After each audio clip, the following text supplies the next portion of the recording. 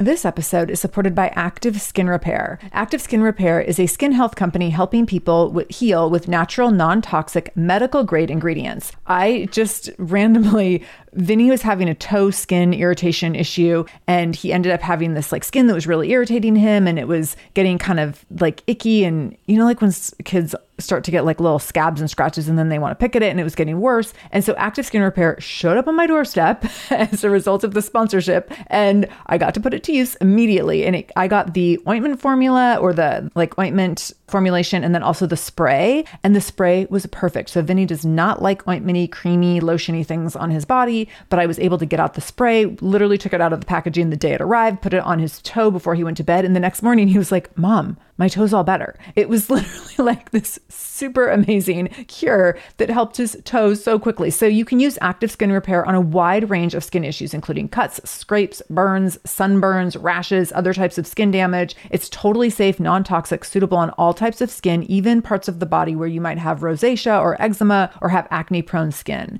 This is also safe for the youngest members of your family up to the oldest. So now you have one simple solution for your family's skin health needs. With over 500,000 happy customers and thousands of 5-star reviews and super safe and clean ingredients, Active Skin Repair is something that you want to have on hand for your family. So to get your own Active Skin Repair, go to activeskinrepair.com to learn more about Active Skin Repair and get 20% off your order when you use the code SHAMELESS. That's activeskinrepair.com. Use the code SHAMELESS for 20% off your order. activeskinrepair.com, code SHAMELESS. This is the Shameless Mom Academy, episode 248 with Danny J. Show notes for this episode, including all links mentioned in the episode, as well as any discount codes for our sponsors, can be found by going to shamelessmom.com and clicking on episode 248.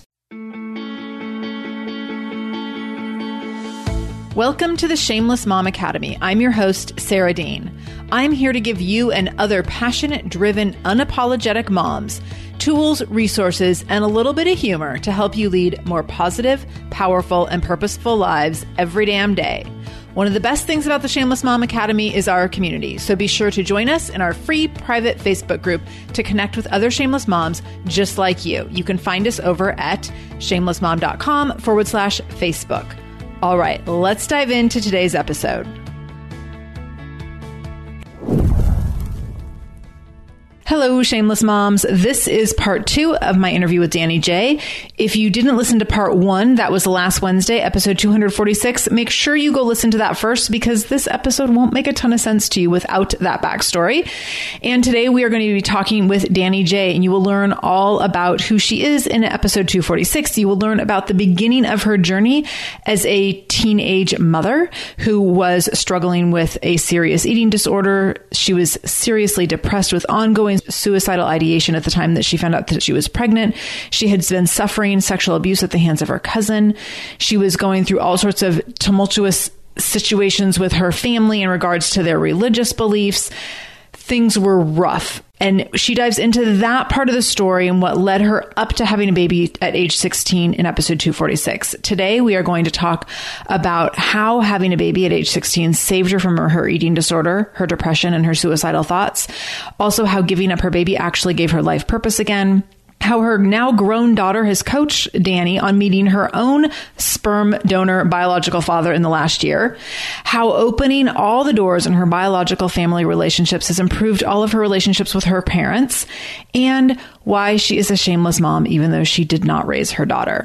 So we get deep into the story, and there's more tears in this episode, just like last week, but also it ends in a really cool way and on a really high note. And I think you're going to be really, really excited and impressed and just really intrigued by the layers of this story and how amazing it is when we take responsibility for writing the endings of our stories. And you can see in Danny's story in all the different ways that she chooses to write the endings to the different storylines in her life. And it's pretty freaking cool. So this episode is labeled explicit because of some of the content manner. And I think there's a few language, maybe F-bombs or something like that here and there. So just in case there's little people around you, wanted to give you a heads up on that, put in some earbuds, take a moment to yourself, maybe pour yourself a glass of wine, because this is well worth spending some time listening to and absorbing. So let's go ahead and finish up part 2 of this interview with Danny J. Because I remembered all the thoughts that I had finding out about, being born from a donor and the stories that I made up. And I thought, she's going to have these kind of stories, even if they're true or not, right? She's going to think that. So I really, really give her or her birth all the credit for me still being here. It was literally just a decision. And there were many times in my life over the years that I still was massively suicidal. And then I was like, crap, I can't. Like, it was literally just, I can't do it. I have to stay here. Like, I have to. And then it turned into, not only can I not, like, I have to do something amazing, because what if she finds out and she feels like, wow, my mom gave me up for adoption and she's still a loser. I could have just stayed, I could have just stayed with her because she didn't make anything of herself. And so I felt like I was given the second chance and I had to freaking use it. And so I actually turned into this almost like overachiever. I ended up graduating high school early. My last semester, I just got straight A's. Like, before, I was really just barely making it through my classes and didn't care about anything. And then I graduated high school early. I graduated college early. I got my master's degree. I just went into this massive overdrive because I felt like, oh my God, I have to make sure that she realizes that I didn't make the wrong choice. And because, if I had kept her, I would have been on welfare. I would have had a different life. And so I'm like, well, now I've got this opportunity to do stuff. I better do stuff. Right. Because otherwise I'm wasting this complete opportunity that I just gave her and I gave myself. Yeah. And so I traveled a lot. I did a lot of things. And I also, to be honest, had this massive fear that I would still somehow die before I was 30. And so I still was struggling with my eating disorder. And so I made these little goals. Like, I had a goal to see 30 countries before I turned 30. And one of the reasons was just to give me something to do.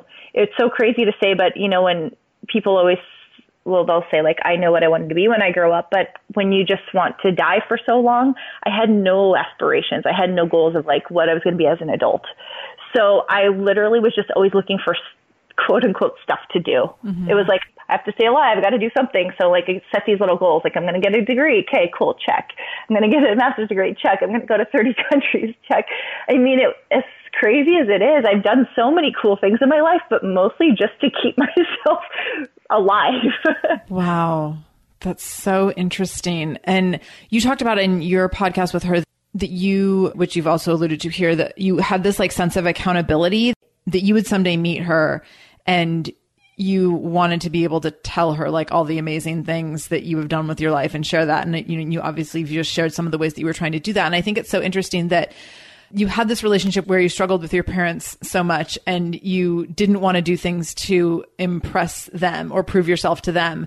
But on the flip side of that, you have this daughter who you don't have a relationship with, and you're like basically living in many ways so that you can prove yourself to her whenever you might get to see her again. Yeah. That's pretty powerful. So can you talk to us about, so before we get to you reconnecting with her, can you tell us about, did you share your experience? Was this something that you just hit, like it was done and over and hidden away? Or were you sharing this major life experience with people as you encountered new people in your life as you became an adult? Oh, no, it was definitely hidden away. So I went to a new high school. Funny enough, I actually went to a new high school without even telling my mom. There was like a performing arts high school. I auditioned and my boyfriend was going to go there for art and I didn't make it. And I ended up trying to go for language. I went for French and I got in. And my mom knew he was going there, so she didn't want me to go there. She didn't want me to see him again. Once she was born, she was like, you're not allowed to see Danny anymore. And so it was like two things were taken from me. My baby was taken away from me and my best friend and the person who helped me get through it all was taken away from me. And so I ended up making it into the school because they worked and left early in the morning. I got a ride with a girl from church and then she lied about it. And then Danny had a car as well. So I got rides and I ended up going to the school for a full quarter until I got my grades. And then once I got my grades, obviously I had to show my mom and I got straight A's. And so I said, look, I'm going to this new school and I'm getting straight A's. So there's nothing you can do about it. And I've already been going. So tough titties. Oh my gosh. So I went to, a brand new school. Nobody knew who I was. So nobody knew that I had a baby and I never talked about it. I didn't make a whole lot of friends because I was only there for one year in a semester. I graduated early, didn't really intend on making friends. And I also just felt no longer like a teenager. I felt like I couldn't relate. I was like, I wanted to get out of school. I felt like I had seen things that, well, not that I felt like I had seen things, and I had been through things that most teenagers couldn't relate to. So I just felt like I couldn't relate. I was on a different path. Like I was no longer wanting to drink and do like party stuff. I was like super, super serious. And I got a job, and the people that I knew at work, I never told them about it. I literally just didn't talk about it at all. And it was interesting because then, of course, I start getting into my 20s, and my friends start having babies on purpose. And that was an interesting time for me because they would talk about their pregnancies or they complain, and I'd have to act like I didn't know what it was like. You know, they're like, oh my gosh, this is happening. I'm like, oh, wow. You know, and every pregnant woman wants to commiserate. Right, right. They're like, oh my gosh, well, when I was pregnant, this happened. And I couldn't, because I had to act like it didn't happen. And so that was difficult. And then the other part that was difficult for me was that when I was pregnant, it was tragedy. It was negative. It was like, we don't celebrate this. You're not having a baby shower. Like, this isn't something to be celebrated. And suddenly, you know, just a few short years later, somebody says they're pregnant and you're like, congratulations, and you're celebrating. And so I really struggled for all of my 20s, I would say, with that. And in a big way, one of the reasons I don't think I will ever have children again is just I had a hard time wrapping my mind around how can it be okay now that I'm 5 years older or a few years older and it's a celebration and everyone's congratulating, and when it happened before, it was, we don't talk about it. This is negative. This should have happened. You know, even though the baby's still the baby, she was still the miracle that she was still as perfect as she was. And it really messed up my mind around it. And it was really hard for me to, and I get it, you know, logically I'd get it, but emotionally I really struggled with how it's okay for some people to have a kid and yet perfect child didn't get that same. And of course she did, I'm sure, with her adoptive family, just not with me. Right. And so there was a lot of stuff around that. The first time I talked about it, podcasts were pretty new. It must have been 2011. And I got interviewed for a fitness podcast, and I brought it up then. It was the first time I ever talked about it. And it was really, really vague. She was 12 at the time. So it was 12 years before I'd ever said a word about it. And in a way, I was a little bit scared because I didn't know, you know, I didn't want to out her family. I didn't really think anybody, you know, I didn't know who they were really or anything at the time. The internet was super new and everything like that. But I was kind of wanting to talk about it sometimes. You know, parents love to talk about their kids. They love to brag and show pictures. And you know, when I got pictures of her, I wanted to show people, but I couldn't. And so it was always like this silent, like I had so much pride, but I couldn't share it. And I had so much sadness and I couldn't share it.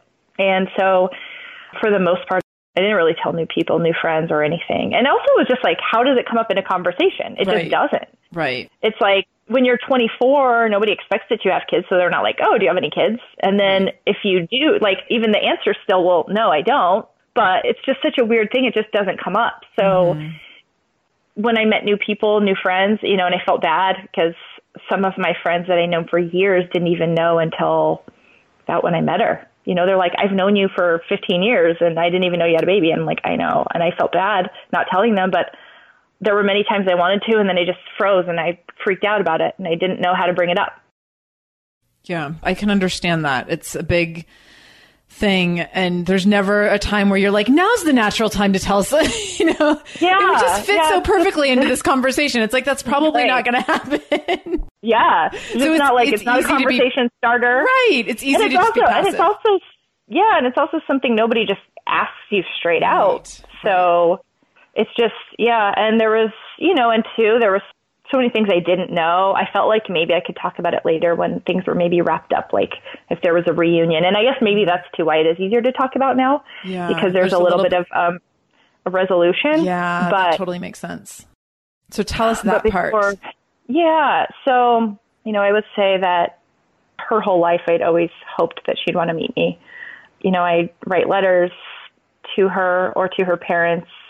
I keep journals for her, and I guess I just always wanted to know that she was supposed to be here. You know, I didn't want her to think that she was an accident. She was unplanned, but she was definitely supposed to be here because, you know, my intention was for her to not. And there was a much bigger reason. And I never wanted to feel like I felt, I guess, when I found out about the sperm donor thing. Mm. So that was actually a big thing with her parents. I said, I need you to let her know. She always needs to know that she's been adopted. I don't want her to just have it sprung on her when she's 13 and be like, surprise, we're not your parents. So, and that was something that they agreed to. And also that they said, you know, with their son, he had always known. And her mom was actually an adoptee as well. So adoption was big in their family. It was just always kind of something that she was around, luckily. But around when she was 15, so because the internet came around and there were some mistakes with the social workers, they gave me some identifying information around when she was 7. I did some search engine stuff, which was pre-Google, and I found her family. And I didn't really do anything with the information for a couple of years, and then I sent them a letter in the mail. And I said, hey, I know where you guys are, and like, I don't want to freak you out. I'm not trying to come back and like be a mom and take your kid or anything. I just want to let you know, where I'm living now. I had moved, and if you want to stay in contact, here's my email address.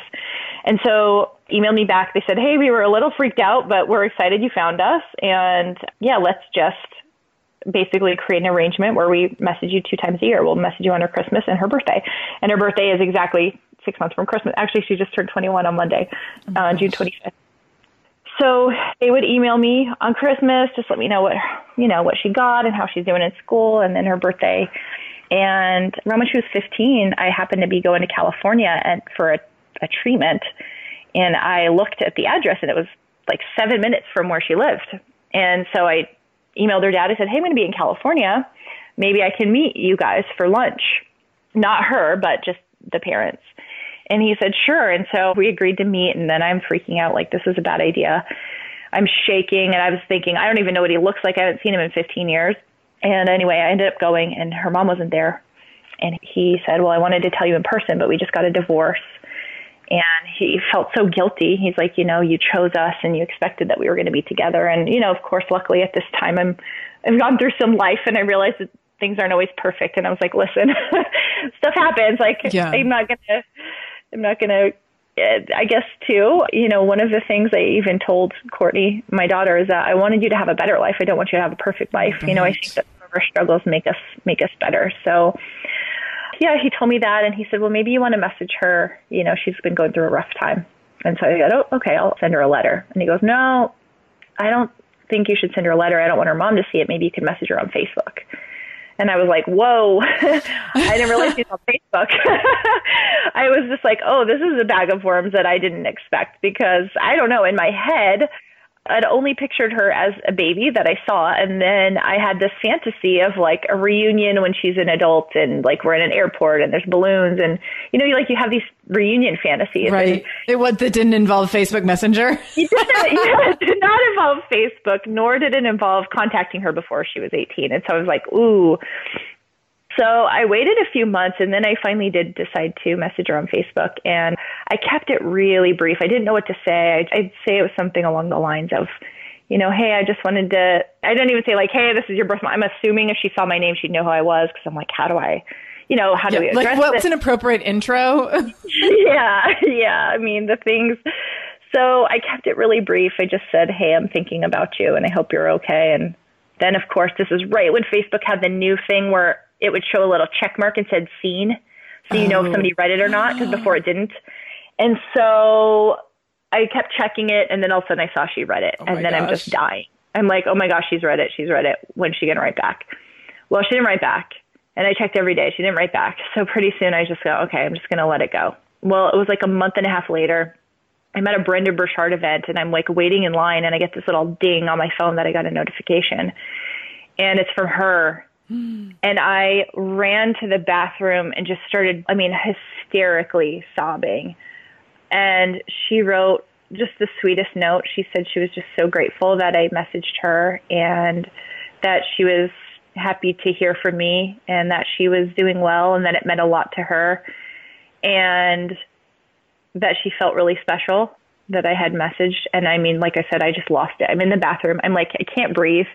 I finally get out and this lady in the bathroom gives me a hug. I mean, I was crying. Probably she thought somebody died because this is the first time I'd ever heard from her in my life. I didn't know anything, what she would be like, how she would respond. And it was a much more positive response than I had anticipated.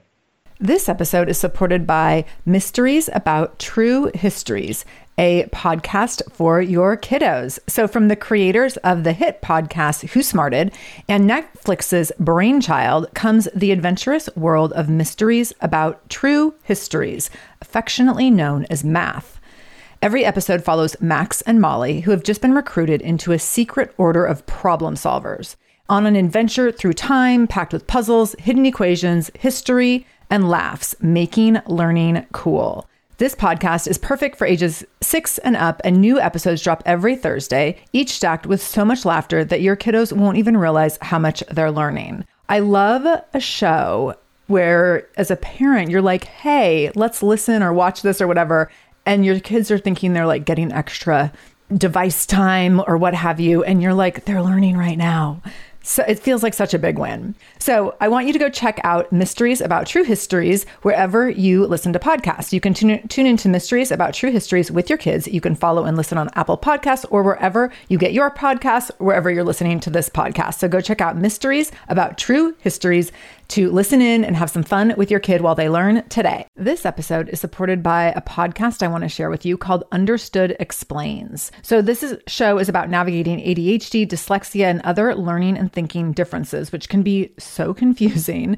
And so every season of the show is around a different theme. So there's a season on special education, there's a season on ADHD diagnosis for adults, and the current season is all about IEPs. I love this podcast because the episodes are 10 to 15 minutes long. So if you are short on time or short on focus, you can take this content in super quickly, easily. It's very digestible.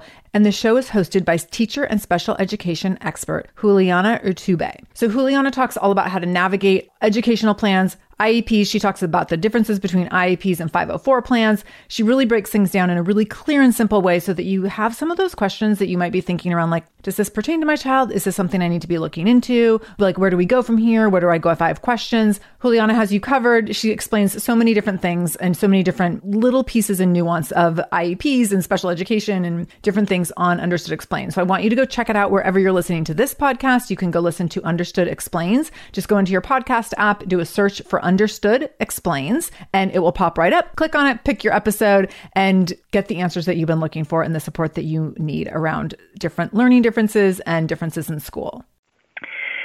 And then after that, it was just a little bit of, we didn't really go back and forth. We didn't have a whole lot of correspondence, but she started following me on Snapchat. I'd see if she'd see my stuff. She would like some of my things on Instagram once in a while. So it was kind of like this weird few years of just, we were like stalking each other. Yeah. Speaking of stalkers.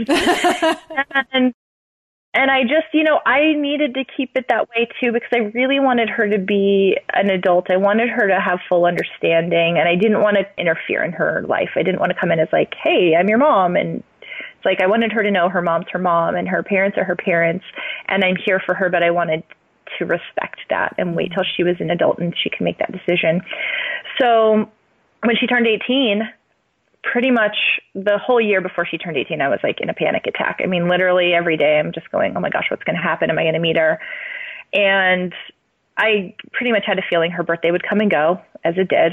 Nothing would happen. Like, it wasn't going to be this like, yay, you're 18, here we are. Right. But I knew that the possibility was there. And so I found out that she was moving to New York for college. And so I waited until she moved. And my family, we all put together this big package for her birthday. Of course, it was late. Her birthday's in June. We didn't send it till August. But everybody wrote her letters, and we sent her some money. And because I'd been stalking her enough that I could kind of see what she liked. So I found things that I thought she would really love, stuff that she was into. And we just sent her this giant box. And then we just waited. And again, she didn't respond. Oh my gosh, torture. And it was like, okay. And I just knew, like, I had to be patient, although it killed me, because I was like, okay, this is the way I felt. I tell people it's almost like you have a crush on somebody and you don't want to be like too aggressive. You're like, I really, really like you, but I'm trying to play it cool. Right. So it was like, okay, I know who she is, but she doesn't really know who I am. And I'm just trying to play it cool. I know she's like a teenager and she probably is just like, who's this stranger to me? And so literally I'm like trying really, really hard to be cool and not be too aggressive, show her that I'm really interested, but also like not be too interested. Right. I literally felt like I'm trying to date somebody. But the stakes probably felt much higher. Oh my gosh, absolutely. And then there's just the massive fear of like, the rejection. What if she just doesn't want to have anything to do with me? What if she hates my guts? You know, I actually started looking up at this point, I started looking up blogs about adoptees, and so many adoptees are so angry. They feel abandoned. They feel like they were tossed away, and all of the things that I just never wanted her to feel. I was like, oh my God, she hates me. She thinks I'm a monster. You know, I just felt like she doesn't understand where I was. And of course, I'm just projecting all this stuff, and I just have no idea. I'm just so scared that she's going to hate me. I'm so scared that I did all of this for nothing, and she's going to wish that I kept her anyway. Or, you know, who knows, like just lots of thoughts going through your head and stories you create. And we did have a few little back and forths, and I was kind of trying to gauge whether or not she wanted to meet me. And she made a comment, something along the lines of, you know, I'm asking my friends what I should do, and they just kept saying, you decide, you should do what you want. And she said something like, I just wish somebody would tell me what to do. And so I took that as like, you know what, maybe sometimes I think we just do want somebody to tell us. And so I found out she was going to be in California, and I happened to be going to California to speak about an hour away. And so I figured I'm going to try something new. I'm just going to tell her. I'm just going to say, instead of asking her, does she want to, I'm just going to say, hey, let's meet.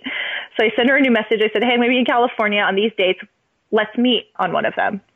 And she just wrote back, okay. And I was like, oh my gosh. Like literally, she was just like, okay. I nearly just crapped my pants. I'm like, oh my God, I didn't think that was going to work. I didn't think she'd respond because she hasn't been responding to anything. Yeah. And this is really happening. I am just panicking. So she said, okay. And then I'm going, oh my gosh, where are we going to meet? Everything is so different. You know, like my ideas of the airport fantasy is going to be totally different. I didn't want to be like in a really loud place. I wanted to be quiet so I could just like talk to her and get to know her. So we decided to meet at an IHOP at 1:00 in the afternoon. I'm like, okay, it's a breakfast place. It's going to be dead at 1 PM, which it was. So it was a place close to her house so she could walk there because she didn't have a car. She walked, and I get there and I just like waited, and I sat there, and my ex-husband I go, okay, keep an eye out for her. So then he texts me. He's like, she's walking. I see her. He took a picture of her on the street. Oh so I'm just waiting inside. He's like relaying from the outside. And then I sat there for a while, and I'm like, I texting him like, where is she? Where is she? He's like, I don't know. She disappeared. Well, if you listen to the interview, I guess she sat outside the door for a minute deciding whether or not she was going to go in, and she made some kind of list of like, what's the worst that could happen? And so she's got her own stuff, and I'm just sitting in there panicking. So I'm looking at my phone, and all of a sudden I just hear a voice just go, hello. And I looked up, and she's just there. And that literally is just the moment that like I just want to keep etched in my mind and my heart forever. But one of the things that, you know, I'd seen pictures of her, and I had an idea of what she was like from watching her online, but the one thing I just didn't know was like her voice. And it's one of those things that you just don't expect to like think about. And just couldn't stop going, oh my God, like her voice is so sweet. And she just like, it was just one of those things where I couldn't stop looking at her, and I kept saying, I'm like, oh my God, you're so cute. You're so cute. And I couldn't stop gushing over her, but we had the best conversation. We sat there for about 2 hours. And, you know, I think one of the things that was cool was we felt like we knew each other. I think part of it was from the stalking. I think in a way we did know each other. But there were just so many things that were really amazing that couldn't be more than just straight DNA, you know, just funny things that were just like, wow, that's my personality. And I think that was cool for her to see too, of, you know, she knows where she was born and what her parents are like. And she's like, I didn't get that from them. And she could see something in me that was really interesting in herself. And so I think there were these really fun things that we were able to kind of see in each other. That's so cool. So in addition to getting to know her and like having that come full circle, it's around the same time that you start meeting members, biological father and siblings. Is that correct? Yeah. So it was such a crazy year. I mean, honestly, I was like, what is going on in my universe? Right. Like that's a lot. It's a lot. But it's a lot, but it's interesting because there's so many connections and similarities. Like you were just saying, like the things, like making these connections that there's things, the similarities between you and her that could only be because, you know, you're her biological mom. And then I'm imagining you had really similar situations in meeting your biological siblings and father. And like, that's so much at one time. And it's so fascinating that you had it going on in two different realms of your life. Oh my gosh. It was literally just one of the craziest years of my life. So literally it was about 9 months later after I met her. And after we met, we hadn't seen each other again. We talked very vaguely, you know, just like text off and on. She's, you know, obviously she was 18 when I met her. Just about to turn 19. She's not the greatest texter. She'll tell you that for sure. And so, you know, we didn't have a whole lot of like, once we met, it wasn't like instant fireworks. Same thing too. I was still in that, like, be careful. Don't try to force yourself on her. You know, I was still trying to like, let her be a bit in control of the relationship. So it was about 9 months later. I was at my mom's house. And again, we had not talked about my sperm donor anything since that day. Not at all. And out of the blue, my mom just goes, hey, how many nationalities are we? And I was like, I don't know. Like, it was such a random thing to say at the most random time that I was just like, why are you even talking about this? She's like, well, your grandma says we're 7 different nationalities. And I'm just like, okay, whatever grandma says. Yeah. And then she goes, well, you took a DNA test, right? And the funny thing was that I had taken a DNA test back in 2013. I had taken 23andMe because I had found out that I had a blood disorder that was a genetic blood disorder. And I was afraid, since I didn't know where my genes came from, that I possibly had other, you know, things that I should be concerned about. And because my parents didn't give me any information at the time, 23andMe was like being sold as like, you know, they could tell you your chances of cancer and all this stuff. And then the FDA took that down and they wouldn't let them give so much information. But so I took this test and she reminded me, you took the DNA test. And I go, oh yeah, I did. And I go, well, I'm like, if you need to know right this minute how many nationalities we are, let me log in and I'll tell you. Because for whatever reason, she just seemed to need to know right that second. Yeah. So I go, oh, let me log in. I hadn't logged in years. So this was 2017, right? I took the test in 2013. Probably that was the last time I logged in. So I log in and I was like, okay, here we are, Mom. It's, you know, just a bunch of ugly white people and the British, you know, whatever. I'm like, here's us, you know. She's like, ugly white people. I'm like, you know, I want to be something fancy like Scandinavian or Swedish. And we're like, British and Welsh. So I'm showing her, and then I was like, oh, this site looks a little different now. And then I see on top it says DNA matches, and I'm like, oh, what is this? I click on that, and then there's like this warning that pops up, and it says something along the lines of, be careful, information you find might be sensitive. And I was like, okay, click. And right at the very top, I see anonymous half-sister, Aubrey half-sister. And I just like, my face got bright red. My chest got bright red. Like, I just couldn't breathe. And I looked at my mom. We like looked at each other and just like, what did I just click on? Because I grew up with one brother. Right. And I see all of a sudden 2 half sisters. And I'm like, oh my God. And my mom just whispers, your brother still doesn't know. And I'm like, yeah, I know. And so my dad is sitting there watching TV. He's like kind of not facing us. And my mom and I are just looking at each other sideways going, oh my God, what did we just figure out? What did we just find out? And then I'm going, okay, maybe this is wrong. I don't know what this is. So I click on the girl who's showing, and I Google her. And sure enough, she's born in the Bay Area where I was born. And I'm like, oh my God, this is real. This is real. This is real. And I find some pictures of her and I'm like, yes, this is real. Like her eyes and her cheeks. I'm like, oh my God. So my next thought is, well, this must be the sperm donor's kids, right? It has to be his daughters. Because in my head, I didn't imagine that there was actually more than me. I don't know why. Right. So I also found that there was two cousins that were matched to me through the sisters. So they must be cousins on the biological father's side. Okay. So I send a message to all of them, to the two sisters, one anonymous, one has the name, and then the two cousins. And I'm still trying to be a detective here because I'm like, I'm not certain that these kids aren't from a donor, but I'm not certain that they're not his kids. I just didn't know. So I messaged them, brief message just saying basically, hey, I'm from a donor. I don't know if this sounds familiar to you. Like, does this sound like something you are too? Or do you know if your dad did something?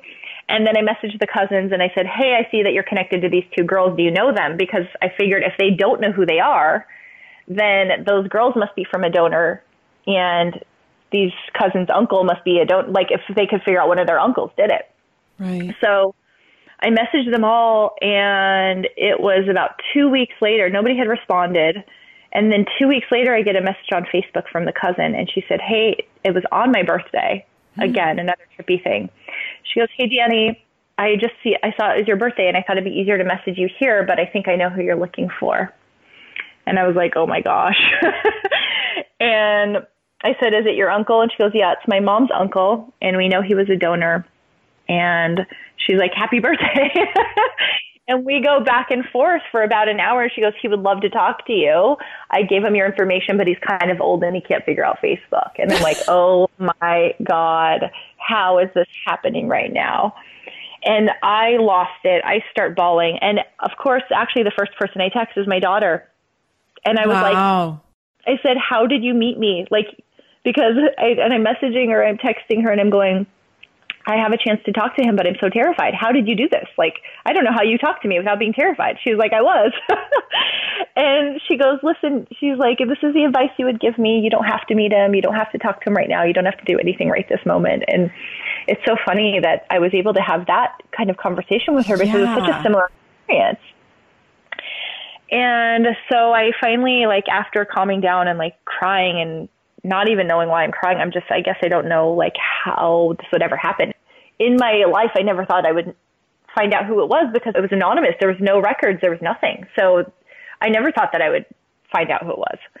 And if I could have asked for anything, I just would have liked a picture and like a few physical descriptions so I could have some kind of idea of why I looked the way I did. So the fact that there was actually a real life person on the other end was freaking me out. So I ended up calming down, decided to call him. I was like, okay, if Courtney could do it and meet me, then I can make this phone call. And I called him and we ended up talking for about an hour, maybe close to 2. And it was so great. He answered so many questions that I didn't even, that I had and didn't even know I had. I was like typing notes on my computer. He was telling me about his family, how old they were when they died, health history, why he did what he was doing. But what he told me that night blew me away, which was that he was donating for 15 years and that he had started asking the nurses, did we get one? Meaning, like, did we get one pregnant? And he said he stopped counting after 80. Essentially had over 100 half siblings. Oh my gosh. So not only did you confirm that he was not a homeless drug addict, but you confirmed that you have over 80 siblings. Yeah. I mean, so I'm just like, I hung up the phone and I'm like, like I'm looking around for hidden cameras. I'm like, am I, right. like I'm in show. It's really my life. Like, is this real fucking life right now? I don't know because I can't even handle what's happening. So I was in shock. And then, of course, I called my friends, Jill Coleman. I call her, and literally, none of my friends know this about me. This is something besides Courtney, at least they started talking about a little bit. This is something I did not talk about to a single soul. So, because again, just doesn't come up in conversation. Doesn't come up. My brother doesn't know. I don't want to dig it out to him, like all of these things. So, and I don't I'm afraid it hurts my dad's feelings. Right, so I don't bring it up. Like, it just isn't talked about at all. I don't there's so much. So I'm like, I've got to tell somebody. Like, I have to tell somebody. So I called Jill and I'm just like, you have no idea what I just found out about myself. And then it was like, okay, we weren't for sure that this was the donor. Pretty sure, but I asked him to take the DNA test just to confirm it. And one of the sisters ended up messaging me back. She said she was also from a donor. And I said, well, I think I found him. So she didn't want to talk to him until it was confirmed. And she was getting married in April. And it was funny because we ended up finding out the week before she got married. And she was like, oh, I was hoping it would happen after because I think she just wasn't ready to mentally deal with it. And then our donor, he jokingly said, do you think I should offer to walk her down the hill? Oh my God. I love that he seems like just a super cool guy with like a good sense of humor. And oh my gosh. You know, and that was actually so huge for me. Just the fact that he said that, I go, this is so my dad. Like, this is so, because I have such a lighthearted sense of humor. I just have to make, like, when stuff goes so crazy, I'm like, really? Okay, this is where we're at. So now is just the time to laugh about it. And so I was like, and my family's very serious. My mom is very serious. My dad has a sense of humor, but a little bit different. And I was like, wow, this is definitely where I get that part of my personality from. And so it was also just one of these full circle things of going, I never felt like anything was missing. But once I talked to him and once I met him and like saw these little pieces and glimpses of like my personality, it was almost like how Courtney saw some of herself in me. I could see myself in him and going like, oh, that's why I do this. And that explains a lot. You know, a lot of things growing up where I felt so different or I felt like I didn't quite belong in my family. I could see where these things came from. And it just like all of a sudden it would make sense and the pieces started to like click together. oh my gosh, that's so crazy. So ultimately, those two sisters were there. And then I had taken a test on Ancestry. All of a sudden, a brother came out from nowhere on there. So actually, I found out about him. And then my daughter got to meet her biological dad, Danny. He lived in Korea. And so he hadn't been home for like 8 years. He was able to come home. And so she got to meet him and all of my family. And then the same week, I found out about that the donor was like confirmed. And then I decided I needed to tell my parents that they needed to tell my brother because I didn't want to keep it in anymore. And so we had that conversation. I mean, all of this happened within 2 weeks in April. It was like boom, boom, boom. So we told my brother. So he had the bomb dropped on him at 33 years old. So he had to go through that process of like realizing that my dad's not his dad when he's 33. This episode is supported by AquaTrue. Having clean, safe water is the last thing you want to worry about. But unfortunately, according to extensive research by the Environmental Working Group, 3 out of 4 homes in America have harmful contaminants in their tap water. So that's why you got to check out AquaTrue. AquaTrue purifiers have a 4-stage reverse osmosis purification process. And their countertop purifiers, which is what we have, take no installation or plumbing, and they remove 15 times more contaminants than ordinary pitcher filters. And they're specifically designed to combat chemicals like PFAS, which can lead to potentially adverse health effects like cancer, endocrine system disruption, and liver toxicity, which is part of what makes AquaTrue so special, unique, and important in terms of how they are able to filter water. They also have water purifiers to fit every type of home. So like the installation-free countertop purifier that we have at our house to higher capacity under sink options. They even have Wi-Fi connected purifiers and mineral boost options. So I'm so excited about our new AquaTrue. And here's the thing. I swear it's like a gentle reminder to actually drink more water every time you walk into your kitchen. So we are drinking more water now and also more clean water. So more water that is more clean. It feels like a double win. I'm feeling pretty impressed with us. I feel like sink water, tap water becomes invisible at a certain point. And when I see the purifier on my counter, it's like many times a day reminder to like, keep drinking, keep drinking. So I want you to check out AquaTrue for yourself and for your family. AquaTrue comes with a 30-day money-back guarantee, and that makes it a great gift as well. Today, my listeners can receive 20% off any AquaTrue purifier when you go to aquatrue.com. That's AQUATRU.com and enter the code shameless at checkout. That's 20% off any AquaTrue purifier when you go to aquatrue.com and use the code shameless, SHAMELESS. aquatrue.com code shameless. Look, Bumble knows you're exhausted by dating. All the must not take yourself too seriously and 6'1" since that matters. And what do I even say other than, hey? Well, that's why they're introducing an all-new Bumble, with exciting features to make compatibility easier, starting the chat better, and dating safer. They've changed, so you don't have to. Download the new Bumble now. What was his response to you knowing for all that time and him not knowing? I think he was more mad at my parents for not telling him. I told him that the way I found out, I just didn't want him to find out that way. And I think he understood. Yeah. You know, it's like, again, how do you, and this is actually, people ask me, I've had some people message me who've had donor conceived children, you know, when should they tell them? And it's the same way that I wanted my daughter to know, like, and I actually asked Courtney on the podcast, how did she find out? And she said, she just always knew. It was kind of one of those things that was had in conversation. Yeah. And one of my half sisters, she always knew, but part of the reason she always knew was because her mom was a single mom. So there had to be. It's obvious, right? Yeah, but for most of us, most of the siblings that I found now, we didn't know because our dads were our dads. And so it was kind of like back then, I heard some of the doctors told the parents not to tell. They were like, there's no reason to tell. There's no reason you'd ever know. And of course, at that time, there was no reason we'd ever find out. But they didn't know that DNA and social media. They couldn't project Facebook. Yeah, but today I think my advice is just, you don't need to sit down and have the conversation.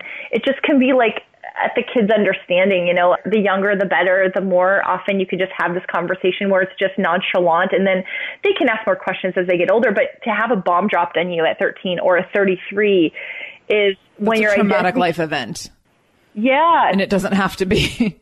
It doesn't have to be. It actually can be really nonchalant. You know, if you have to take into account that the dad's sensitivity or the mom's sensitivity, I think there's this piece of, it's not really protecting the child, it's really protecting the parent. And unfortunately, it's not fair because it's not fair to the child who doesn't know what they don't know, who could possibly have, you know, diabetes, who could possibly have any kind of genetic things that they just don't know because the parent feels bad that they couldn't have a kid. Who cares? Like, yeah, it sucks. Like, I can't imagine if I wanted to have a child and realized that I was unable.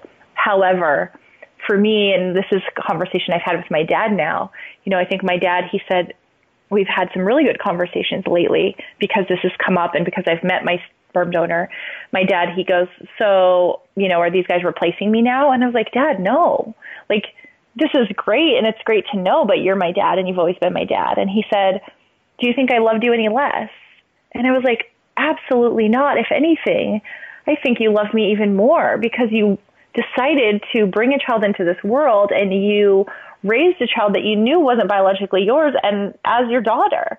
And so I think that as adults, we get worried that somehow we're going to be less, you know, maybe in the teenager, like, you're not my real dad. It's like, okay, teenagers say dumb shit all the time. Right. You're right. They're going to say something hurtful no matter what. Yeah, it may happen. Okay. But ultimately, you're still their parent, you know? Ultimately, yeah, that can happen for an adoptive child too. It can happen for, I probably said it to my parents not even knowing, like, you're not my real mom. I mean, how many kids like just wish they want to say they were adopted just so they can just say that stuff? I mean, we all have this fantasy, like when we're pissed off and we're teenagers, that we can just be like, you're not even my real mom, I'm running away.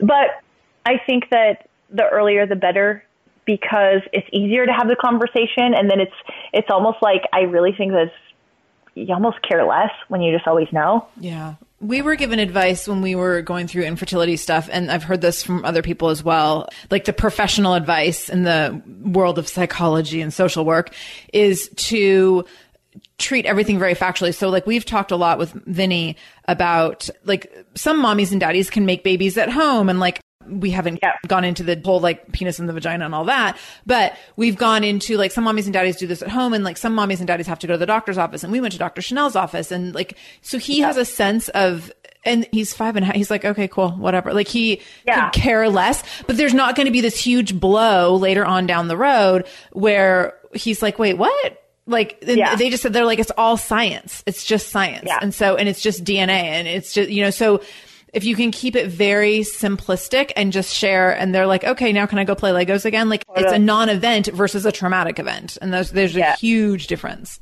Yeah, definitely a huge difference. And one of the big reasons why it was so important to me when I met Courtney's parents was that they told her from the beginning was because of what happened with me finding out. I was like, I don't want her to just find out all of a sudden that she's not your guys' child. Like she needs, and so that was one of the big things for me in picking parents for her, was that she always knew.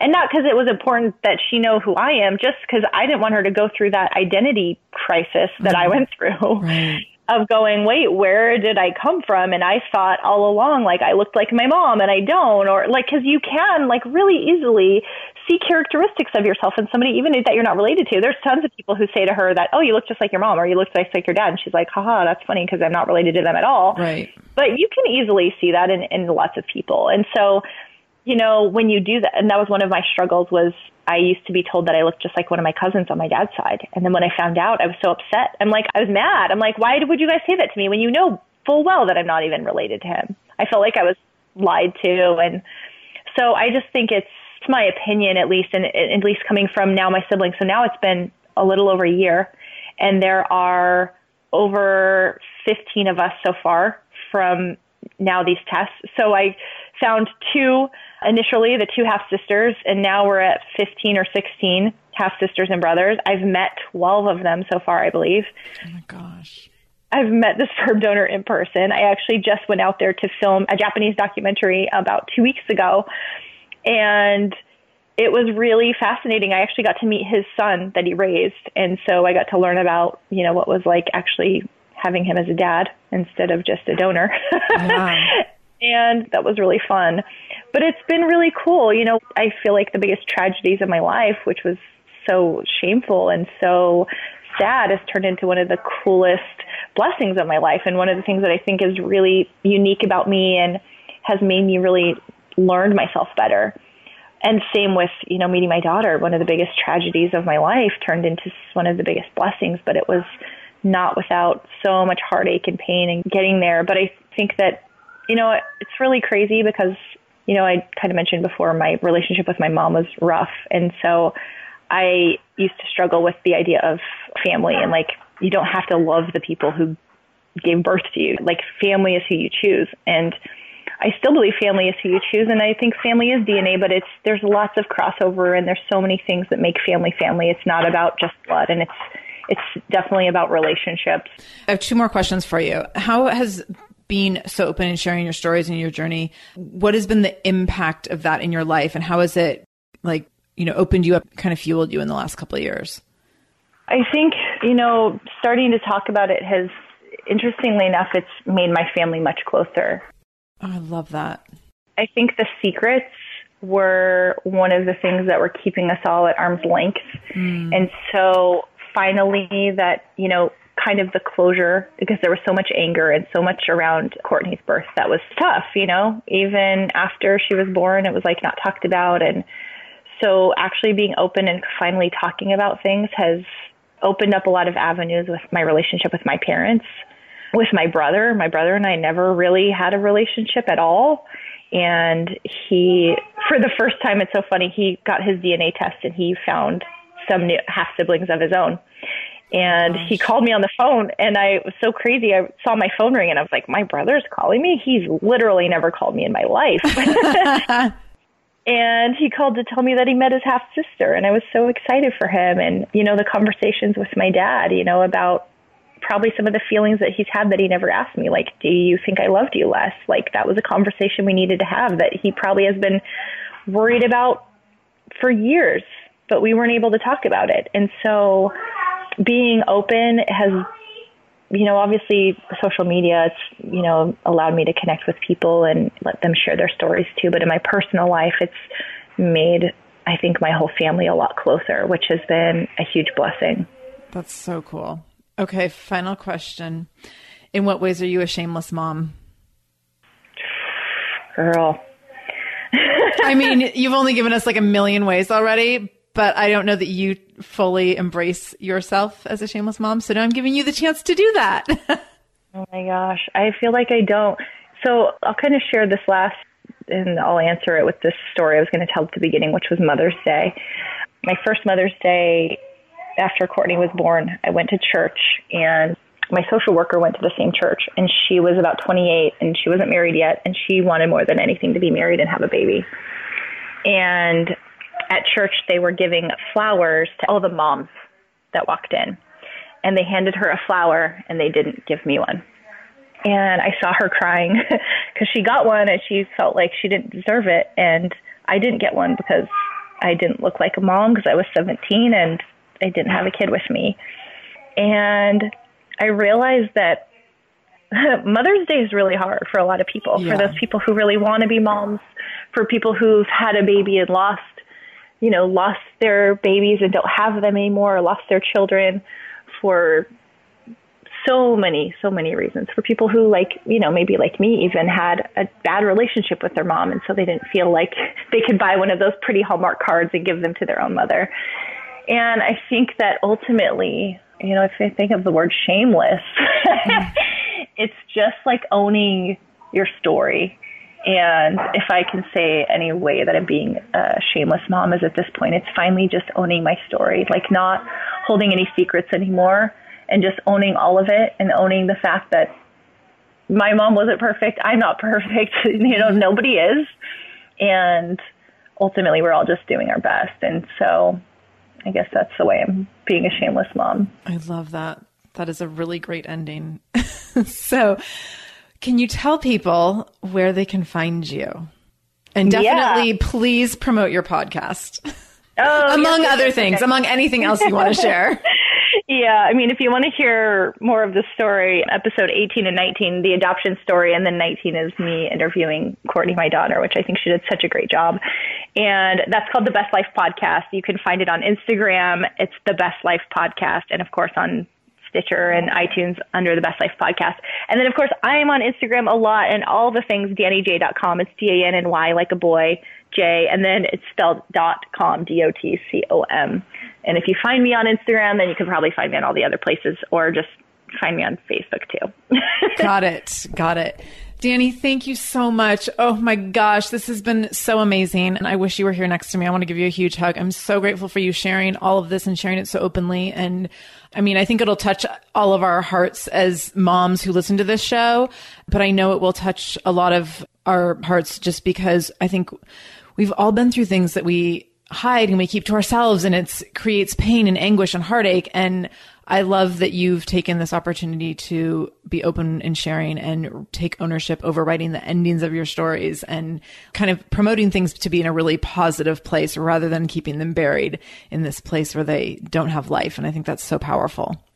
Well, thank you so much. I'm so happy you are getting all this stuff out there too. And if it can just help anyone either feel less alone or just more understood, it's all worth it. So thank you. Thank you. Thank you so much for spending time with me today in the Shameless Mom Academy. I really, really appreciate you being here. If this is your first time listening to the show, know that we are here every Monday and Wednesday with a brand new episode. Make sure you subscribe to the show so you get all episodes as soon as they're released and you never miss an episode. You can do that by going to shamelessmom.com/review. That will drop you into Apple Podcasts, where you can click on the little subscribe button.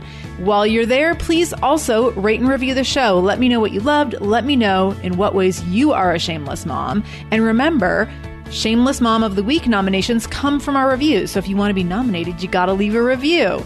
So make sure you leave a review over at shamelessmom.com/review. And lastly, share this episode with other shameless moms in your lives.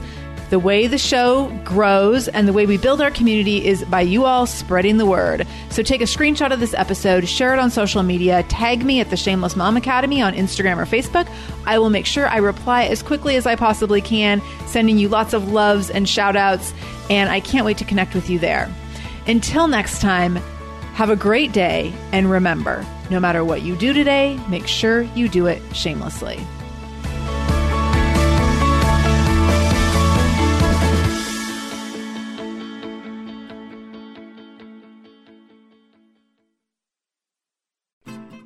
I'm Margaret. And I'm Amy. And together we host the podcast, What Fresh Hell? Laughing in the Face of Motherhood. Margaret, I would say you're sort of a where are my keys kind of mom. Correct. Sometimes a where are my kids kind of mom. Well, you're, Amy, more of a we were supposed to leave 35 seconds ago, mom. I mean, touche. In each episode of What Fresh Hell, we come at a topic from our usually completely opposite perspectives. I bring the research. And I bring kind of the gimlet eye. Like, is that research really going to work, people? And almost 10 million downloads later, we're still laughing. We also talk to experts in the parenting field, plus parents with stories we can all learn from. We make each other laugh, we challenge each other's assumptions, and we have what we think is the best parenting community on the internet. Check out What Fresh Hell, Laughing in the Face of Motherhood, wherever you listen to podcasts.